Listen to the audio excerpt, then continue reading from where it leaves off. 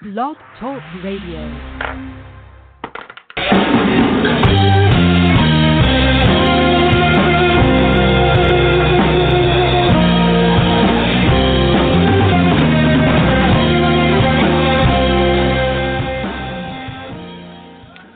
Welcome to the Decoding Society. This is your host, D'Angelo Starnes.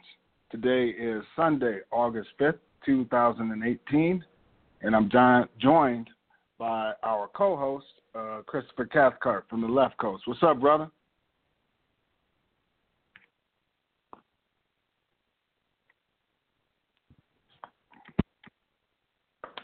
This is D'Angelo Starnes. You are joined into the Decoding Society. I'm not sure if you heard my intro. Chris, can you hear me? Okay. Call back in, brother. In any event, on today's show, we're going to be covering the latest incident at the White House involving the black pastors who met with Donald Trump. We'll talk also about the NFL's Hall of Fame game and R.I.P. Chris, you there, brother? I was here a minute ago. I hope you can hear me now. Okay, yeah. D'Angelo. Sure. Yeah, I can hear you. All right then. Let's go. All right. Like I said, the man's just trying to keep us down because the technology, somebody's coming in there and throwing a curveball at us. Yeah, we've been having these little hiccups at the beginning, and you never know. Folks tune in to something new or whatever, and and it's sounding raggedy, and we don't. Both Chris and I are professionals, and so in our other lives, and so we try to be professional with this podcast.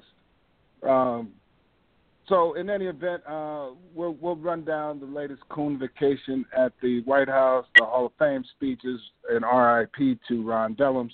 But I want to start with an important topic, and we've kind of alluded to how technology is being used not so much as a liberating and expansive factor, but somewhat as a controlling and oppressive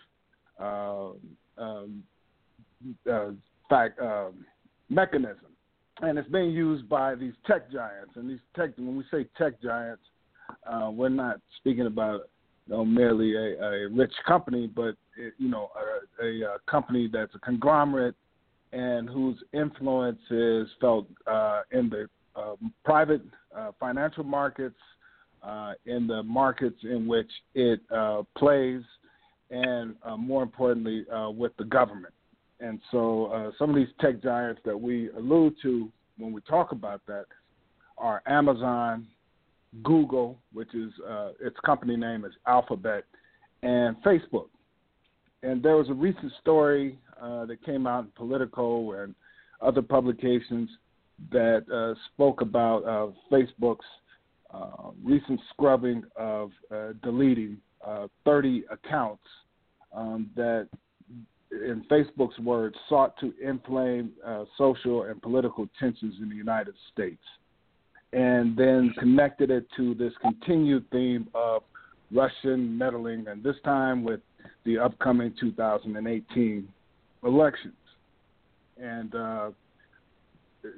so that is somewhat alarming. I think the fact that Alex Jones of InfoWars was the most notorious of those accounts that was at least suspended, some folks applauded that there's actually a bigger play here in our estimation, at least in mine. And Matt Taibbi of the Rolling Stone, is a political and financial, great writer, recently wrote an article that was entitled "Beware the Slippery Slope of Facebook Censorship," subtitled "The Social Network is Too Big and Broken to Properly Function, and these, quote, fixes will only create more problems." And so I'll read his opening paragraph, and then Chris and I will dive in. He says, quote, "You may have seen a story this week detailing how Facebook shut down a series of accounts. As noted by Politico, the article I just referenced, Facebook claimed these accounts sought to inflame social and political tensions in the United States and said the activity was similar and in some cases connected to that of the Russian accounts during the 2016 election. Similar. What does similar mean? And then he goes down, and then, you know, he kind of dives into terminology, and so we'll talk about that some more in a minute. But I want to get to this last part of his article that provides fodder for what Chris and I will be talking about. Quote, now at a moment of crisis and high political tension, the public seems unable to grasp the gravity of allowing the government or anyone else to use that power, the power that, the censor power. It is already a scandal that these de facto private media regulators have secret algorithmic processes that push down some news organizations in favor of others. Witness the complaints by outlets like Alternet, TruthDig, and others that big platforms have been de-emphasizing alternative sites in the name of combating fake news. But this week's revelation is worse. When Facebook works with the government and wannabe Star Chamber organizations like the Atlantic Council to delete sites on national security grounds using secret methodology, it opens the door to nightmare possibilities that you'd find in dystopian novels. The sheer market power of these companies over information flow has always been the real threat. This is why breaking them up should have long ago become an urgent national priority. And so, if you look at, if you read both Matt Taibbi's account, his criticism or critique of this move, and the Political article, you'll notice that some of the 30 accounts, some of those were connected to black activism. That they are targeting hashtags, one of which was abolish ICE. And so, as you can see, you know, maybe a lunatic like Alex Jones, people, you know, yeah, we need him off the air, so to speak. But then, you know, then you get this conflation with, you know, other organizations and efforts of activism. And so, Chris, brother Chris, I wanted to have you dive in and offer your thoughts as we work through this issue. Well, man, I mean, it's Frankenstein is out of the castle and into the woods now with the internet. Right. I mean, with all the great things that came with the internet, that comes with the internet, there are things that aren't good. And the idea of censorship on any level bothers me. But this argument, we're going to have this argument back and forth, because you use the Alex Jones case. I think one of the issues where he went astray, too, is he published some of the addresses of the families of the victims from Sandy Hook. Is that right? I believe I read that. Can you hear me? Yeah, you're right. You're right. I had muted myself. I didn't want folks to hear me drinking. Oh, well, I sorry. So that, to me, is a problem and should be policed. Now, does he have the right to spew his foolishness outside of putting people's lives in jeopardy and danger? I would say yes. You know, we have to make a distinction between news and information. They're not necessarily the same thing, particularly as we address them constitutionally. You know, as the internet, and I really like when I read Taibbi's piece, because, you know, I never really thought about that, but how when Google and Facebook were first established, how the government basically said, you know, they're not necessarily news outlets. They're not like a magazine or newspaper. They're like a newsstand, which put it in perspective, where you could go yourself and decide what you wanted to read or not read. And in that context, you know, that's fine. And there's going to be things on there that aren't going to be good and aren't going to be nice. But if you and I go to a newsstand, we don't look at everything. We go to the things that we like or we're interested in. So to come down and say, okay, in that context, there's certain magazines and newspapers, because we've decided aren't good for you, we're going to remove them. So now we've decided, you know, what options you have and don't have. That bothers me to a great extent. And I don't think people think about it in that regard. So will you stand up for information, not news, but information that you disagree with, but having the right that it can be shared? Then I would say yes. And I don't, the whole, and we can use the word collusion, and it's even more troublesome when you talk about the government working hand in hand with some of these outlets. Then that is a recipe for very bad things to happen, and things that we as consumers won't necessarily be aware of, and that bothers me. Right. I like your distinction between information and news, and you kind of drove home a point that I was trying to make, because when I do get in discussions and debates, arguments about the narrow spectrum of information that is passed off as the news in, quote, mainstream, people will then push back with the notion that, well, that particular current event about what we're talking about is news. And so it's like, well, it's news, but you're not giving enough information. So I really like what you said when you make that distinction. I think we should continue to drive that point home as we work through this. And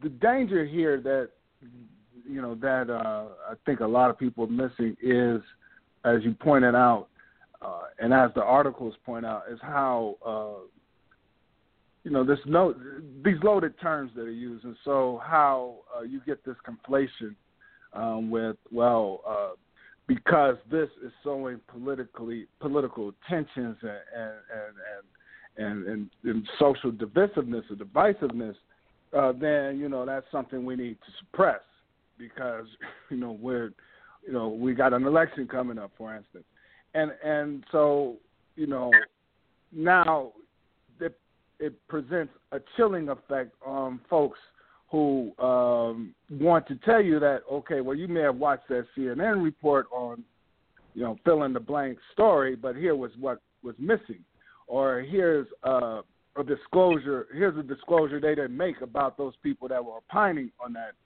that particular topic.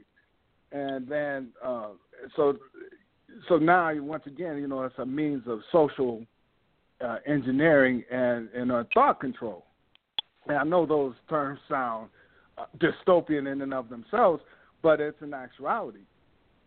If what you think you're getting is the full story, and then for someone to say something that's either contrary to that or is outside of what you've heard on those dominant outlets, then you think, A, it's crazy, but now with this new conflation, for instance, of Russian, then it discredits you, and folks are being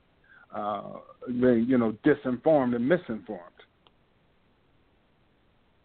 Yeah, I mean, but this is really also a byproduct of the fact that when I say recent, I mean over the last few decades, two decades in particular, the conflation between opinion and news, where we now there was a time, like when we were kids, you turn on evening news. There was no 24-hour news networks, and you turn on evening news. I lived in New Jersey, so we turn on evening news. You get a half hour of local news, and you get Walter Cronkite for national news. And you would essentially say there was a robbery at 10th and Lenox, and 2 people were shot and killed. That was news. It was not up for interpretation. That's what happened. You need to know. Then you get they have to do that fair, the commentary part, and they would label it as such, and they would even say afterwards that the views and opinions expressed by this individual do not necessarily reflect that of this network. Remember that? Uh-huh. But now, what has happened and that was a time when news wasn't necessarily a profit-generating wing of networks. It was a public service.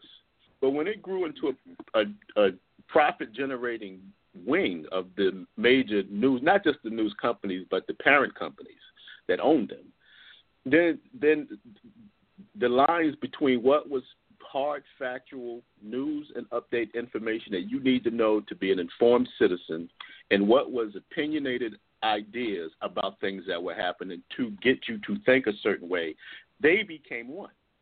So now when I read Mike Taibbi's piece, it was like, what was the percentage of Americans who get their news from Google and Facebook? It was like 60-something percent, 70%. something crazy like that?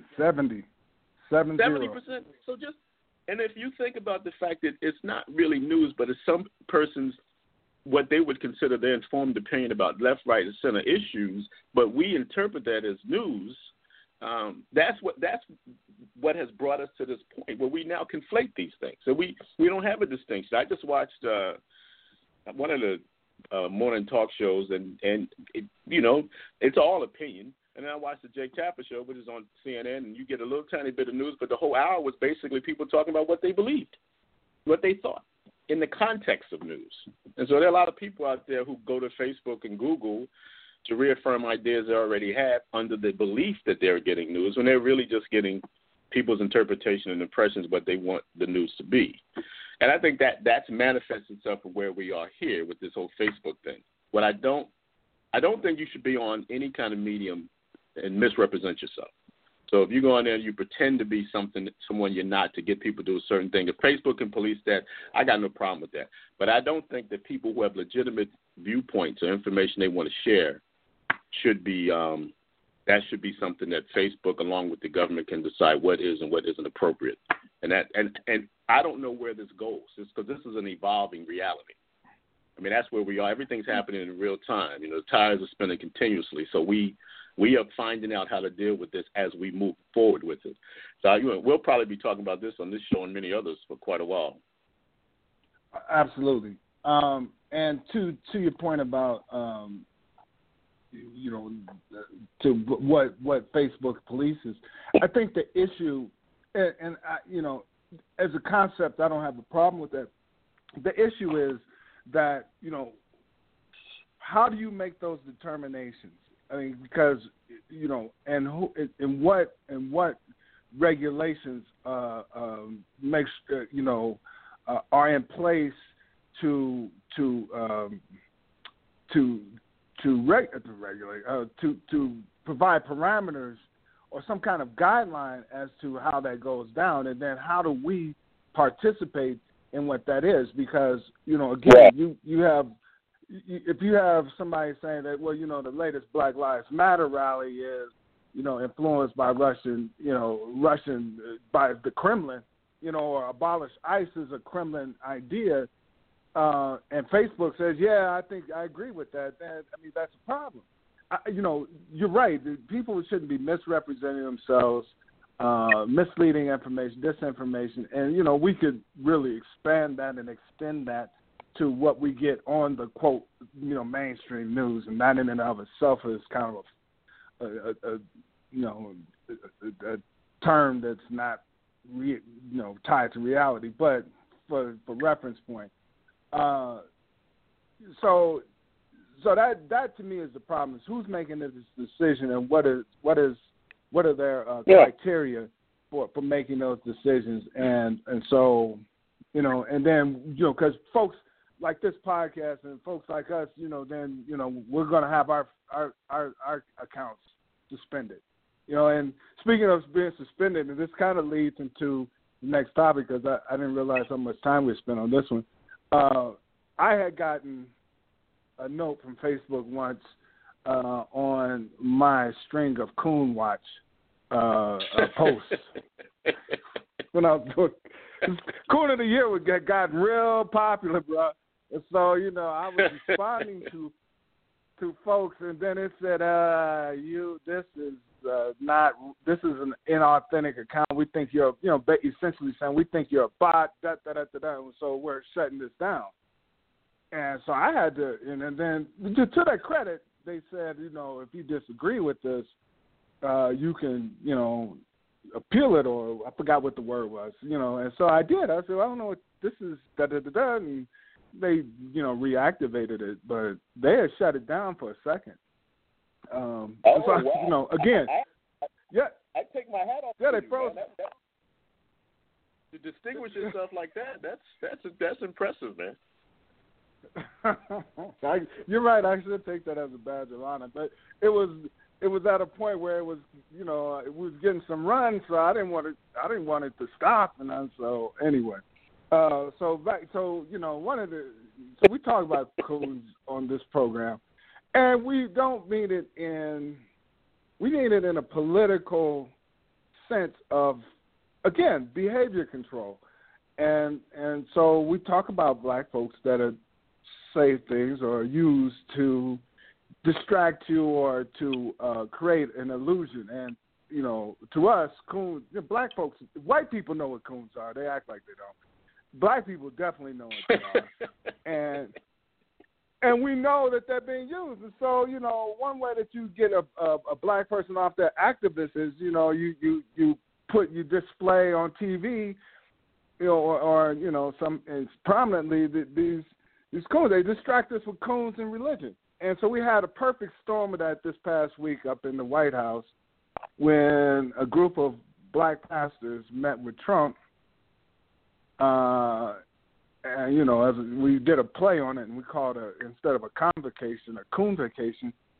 And, it's this brother, Daryl Scott, once again calling Donald Trump the most pro-black president in the history of the United States. Now, we all know that's bullshit, but you dime in on why is that so prominent right now? My thing on that is, first of all, by way of full disclosure, the brother that was sitting to Trump's right is John Gray. I actually did some work with him a few years ago. Okay. But actually, Classic had a record label. Glenn Richardson had a record label, and John Gray was a gospel record label, and John Gray was an artist on it, so I did some consulting on the label. So I want to put that out there by way of full disclosure. I haven't talked to John in years. Nice enough cat, so this is not a personal attack, but a couple of really quick things. The idea that you would let yourselves be pimped and taken into that room to be photographed with Trump for no other reason but to satisfy his need to say he did something for Negroes, you should know better than that. The idea, and this one really bothers me, every time they talk about Trump and black folk, they say, but look at the jobs, look at the economy. And my thing is this, it's like if black folk have a job, right, then everything else that's going on, they should be cool with because you got a job. So it's like black folk get a ball to play with and white folk get an amusement park. They got all kind of stuff going on, but if we just got a ball, then we should shut up and be quiet. So this whole thing, what's that brother's name? Daryl Scott? Daryl Hicks? He's the pastor. Scott. Dude, he's been down with Trump through the campaign. So I at least give him props on consistency. He didn't just hop on board recently. I remember seeing some of the foolish things he was saying during the campaign. My point is that I applaud the ask to the White House. I applaud the LeBron and Steph Curry and all these guys who no, I'm not going there to be used as a prop for him. You can make your points. Those pastors didn't have to go there to talk about prison reform with him because he's not committed to prison reform. He's not committed to anything other than what satisfies him and props him up. So, what did you call it? That's right. What was your word for that meeting? Coon vacation. Coon vocation. Yeah, that. So, I read the transcript and they never got into prison reform. They just talked about it. They just used the term. We want to thank you for your efforts towards prison reform. And if you read the transcript, Trump all but said, I haven't really done anything about that. I can't get anything that he kind of, said, well, I'm with it. But listen, he couldn't speak to it. Now we gotta give some room here because presidents of HBCUs went and met with Trump. You remember that? Our president. Oh, yeah. Went. I think Frederick was one. Yeah.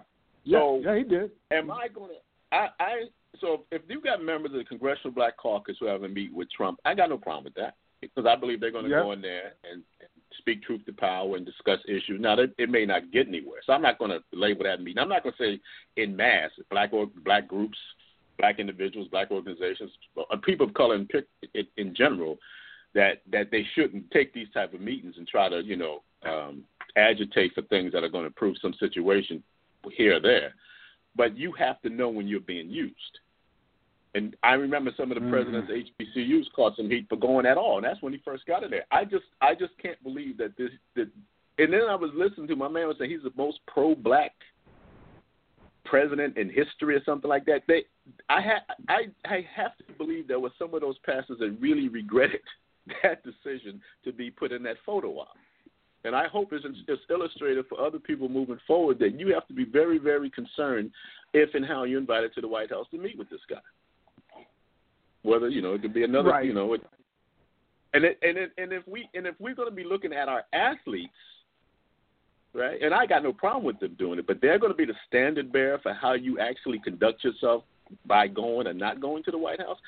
And then the other categories in our community aren't meeting them at that level. That's sad commentary, man. Yeah. So go ahead. I'm sorry. Go ahead. Finish your point. No, I'm good. Yeah.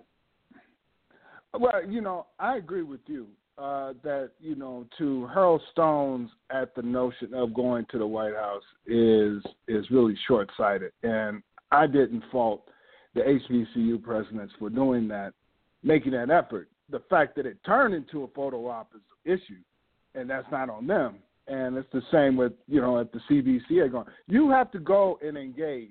And, even if you're in a war, I mean, if you're in a war, there's at some point there's fighting and then there's diplomacy. And so then the diplomacy is you got to talk to whoever to see if there's some way we can work out, some kind of a truce, a deal, way to move forward together. And so that to me, you got to do that. If folks to reflexively say that you can't meet with this dude are missing the point. But like you said, it can't be I'm going there for a photo op, and it can't be when you get there. And you have to be. And listen, a lot of these pastors. I don't know this. Like I said, I've been to the John Gray by way of full disclosure because I at least met him. Some of the other ones I heard about, so I can't speak to their individual persons. But I know there are people who look at what benefits them personally as being paramount. And then the other things fall in the secondary level. And with all due respect, we have business leaders and religious leaders who will put person over people, their person over the people they say they represent. So if you're going there and it's an opportunity for you to raise yourself in some stature individual, then that's a problem. Then you should be called out, cool and otherwise. But if you go there to engage, like I said, if the leaders of the CBC, go up there and put your flag down. If we got some union leaders that had to go and make your argument. If you're going to meet with other cabinet members, go and make your argument. But you have to know the distinction between you going up there to speak truth to power to affect some kind of change and you being paraded in front of the cameras just so somebody can say, okay, I can check this box off now. That's the difference. And that's what the athletes aren't letting happen. They're not allowing that to happen. So, like you said, you engage with your enemies all the time. You're supposed to, but you have to do it in terms and in ways that don't compromise what position you've taken and don't diminish the views you have. Right. And the fact that you've done it and it didn't get you anywhere, it doesn't diminish the attempt to try and get somewhere with it. So anyway, let's move on. So speaking of athletes, we had the Hall of Fame, NFL Hall of Fame yesterday. I continue to have my issues with some of these selections. But they're in. So what can I say about? But bro, I mean, and now we're getting before we get to Ron Dell's a little bit lighthearted part. Back to religion and athletes. I'm sorry, man. I started tuning out when cats got up there and it was like church, and I understand that that's what got you there, but I mean.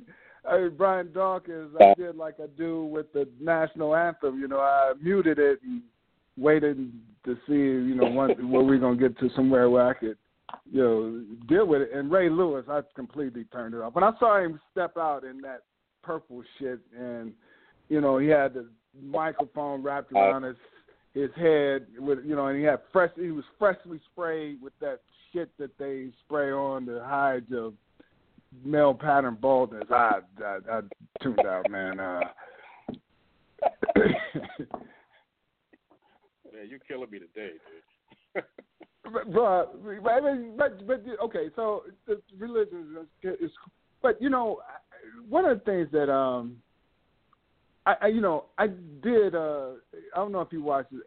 I did like the old. I like some of the older guys when they finally get their, when they finally get inducted, and I did like some of what I like what Robert Brazil was talking about, and I like what Jerry Kramer. I took away a couple of things from Jerry Kramer's speech.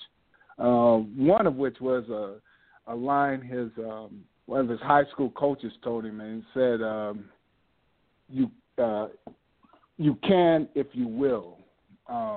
Is what coach was. He was having some problems playing a new position, and the coach was getting on him, and he was feeling down on himself, and so the coach said, "Son, you can if you will," and I kind of think I'm going to use that as a new thing, and also I did agree somewhat with Terrell Owens' point about the writers, and them having their own agenda and not selecting folks based on what the rules and regulations are or the criteria were for Hall of Fame selections.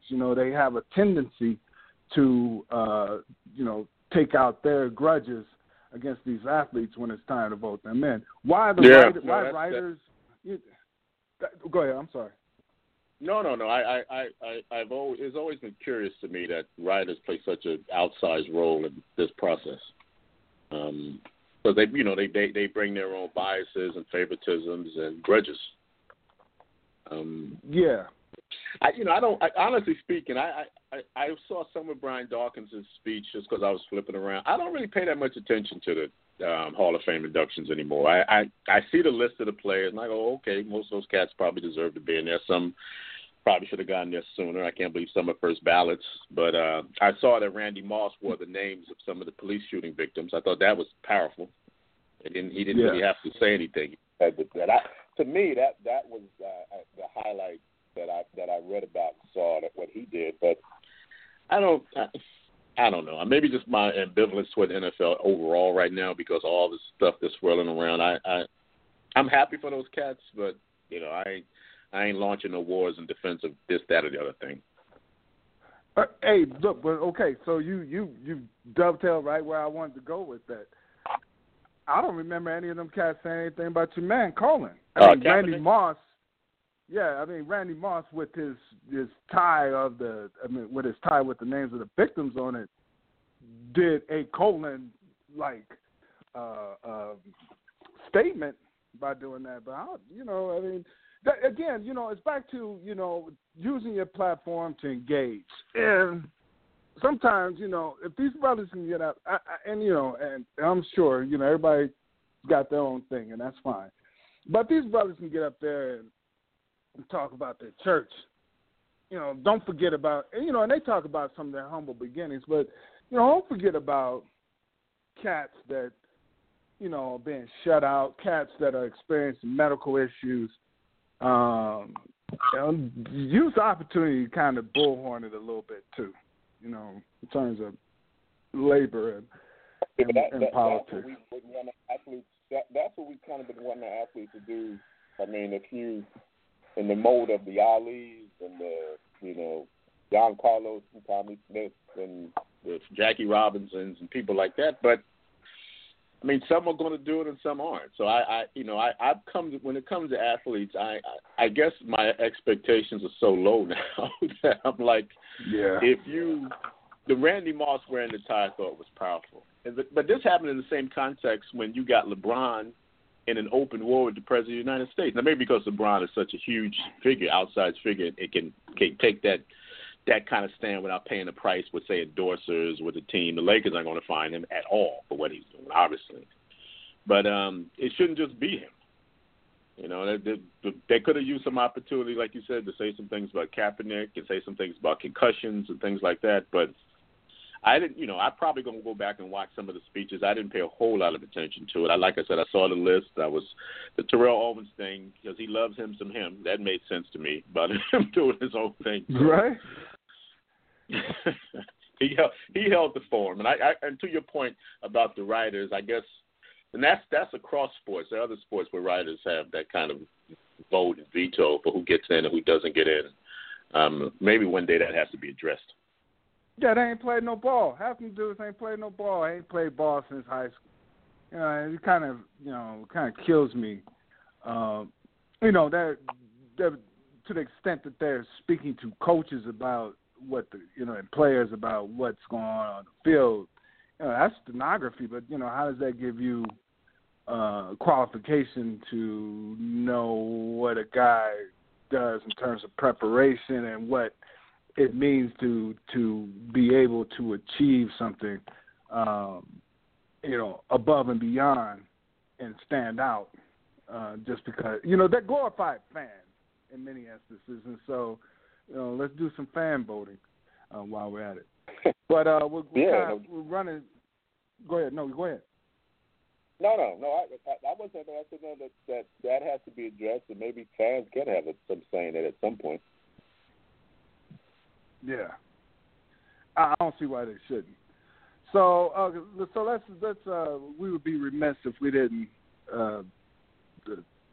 speak on a mighty oak that fell this week. Ron Dellums passed away on I think it was earlier. Was that Monday or Tuesday that he passed away? Ron Dellums, former congressman, one of the what is he? One of the founding members of the Congressional Black Caucus. Founding members of the CBC. Yep. He was one of Congressional Black Caucus, mayor of Oakland, former chair of the House Armed Services Committee, and he represented Oakland, and Barbara Lee, who's, I have to say, carried into his footsteps in Congress very well. So, let's dime in on that because, when we were, I know we talk about our time at Howard, but, it was powerful. So when we was at Howard, Ron Dellums was doing it. Oh, dude, so, go ahead, bro. Listen, man. No, there's so much to chop up with him, but his stance, his anti-apartheid stance, he led the charge on that from Capitol Hill.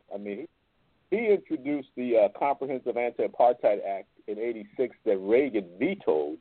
That was then the veto was overridden by the House and Senate. Democratic-controlled House, I think Republican-controlled Senate. And I was reading, that was the first override of a presidential foreign policy veto in the 20th century. And Ron Dellums was an advocate, an anti-apartheid advocate, oftentimes by himself, not just in Capitol Hill. Right. I had the good fortune to meet him once at the CBC. Just in passing. I think I was talking to a brother, and he walked up, and he knew the brother I was talking to, and the brother introduced me to him. There's this thing about certain people that just make you stand up straighter when you're in their presence. You just feel yourself standing up straighter, just, and he had that. And I remember seeing him, and I had so much respect for him, and he was, he had genuine conversation, but I just felt like, okay, I need to get on my A game when I'm around this brother. And we got so many politicians now, they can't wait to get on TV, they're running around, God bless them, they're doing what they do. But there were certain people, man, who walked it and talked it and held it down, and Ron Dellums did. And I hope that we have more leaders that follow his example as elected officials. Well, I hope that's what his passing, kind of woke people, or some of these, new wave of progressive candidates in particular, wake them up to that, to his example. Because, so like you said, he's lone voice, just like, and then like I said, his successor, Barbara Lee, lone voice against the wars. And Ron Dellums is chair of the House Armed Services Committee, is opposing military spending. How often do we get that where, right now we're getting Democrats, bipartisan, as they say, support for increased military budgets. Military budgets got increased by $80 billion. $80 billion increase by itself more than this, quote, enemy Russia spends on its entire military budget. That was the United States increase. But back in the day, Ron Dellums was like, what the hell are we spending money on? We were doing Cold War in Africa. What? Well, B-2. What was that? That was that the B-2 stealth bomber or something? There was a bomber that they was about to spend a bunch of money on. And he was like, "No, what are you talking about?" Huh? It was one of those things. So it don't matter what the exact title was. It was one of those things. Yeah, well, yeah. I mean, we got so many of these bombers now, you lose track. I mean, I think he when Bush wanted to go into Kuwait, brother man went to court over there. That's the kind of not just black representation. That's the kind of representation we need from progressives. Period. That's the kind of to the extent that folks talk about Democrat versus Republican and having two parties as opposed to two wings of the same party. That's the example of an opposition voice that like I said, a lot of these younger politicians, they can learn from Ron Dellum's example. Like you go ahead. No. I mean, listen, we can go on and on. I mean, the brother was introducing anti-apartheid legislation in the early 70s, way before it became in vogue. So yeah, that, along with all the other things you said, we lost a giant. And I just hope people, particularly younger people who getting out of college over the last few years, I hope they take a moment and read about him and learn about the contributions that he made and the impact he had. The Adam Clayton Powell type of impact and Ron Dellum's type of impact. Yeah. These things I don't think they get enough notice and they don't get enough study. We get so caught up in the now that we forget that the road to where a lot of these people are were paved by people like Ron Dellum. So I always have much respect for that brother. He was a terrible loss, but I'm glad he lived, and I'm very glad that he lived during my lifetime so I could see that kind of example. Yeah. Well, I think that's a good way to end today's program, man. Any last words besides that? No, brother. That was a good show, and I'll leave it on Ron Dellum. He deserves to be the last word as far as I'm concerned. Absolutely. Please subscribe to our podcast on iTunes and SoundCloud. And if you'll be so kind as to leave us a rating and a review, we'd much appreciate it. We appreciate the feedback we have gotten offline from some of the folks that have taken the time to listen to our show. Hopefully we'll get more feedback, more public feedback. Until the next time, Brother Chris, thank you so much, and take care. Thank you, D. Had a good time. All right, take care. Talk soon.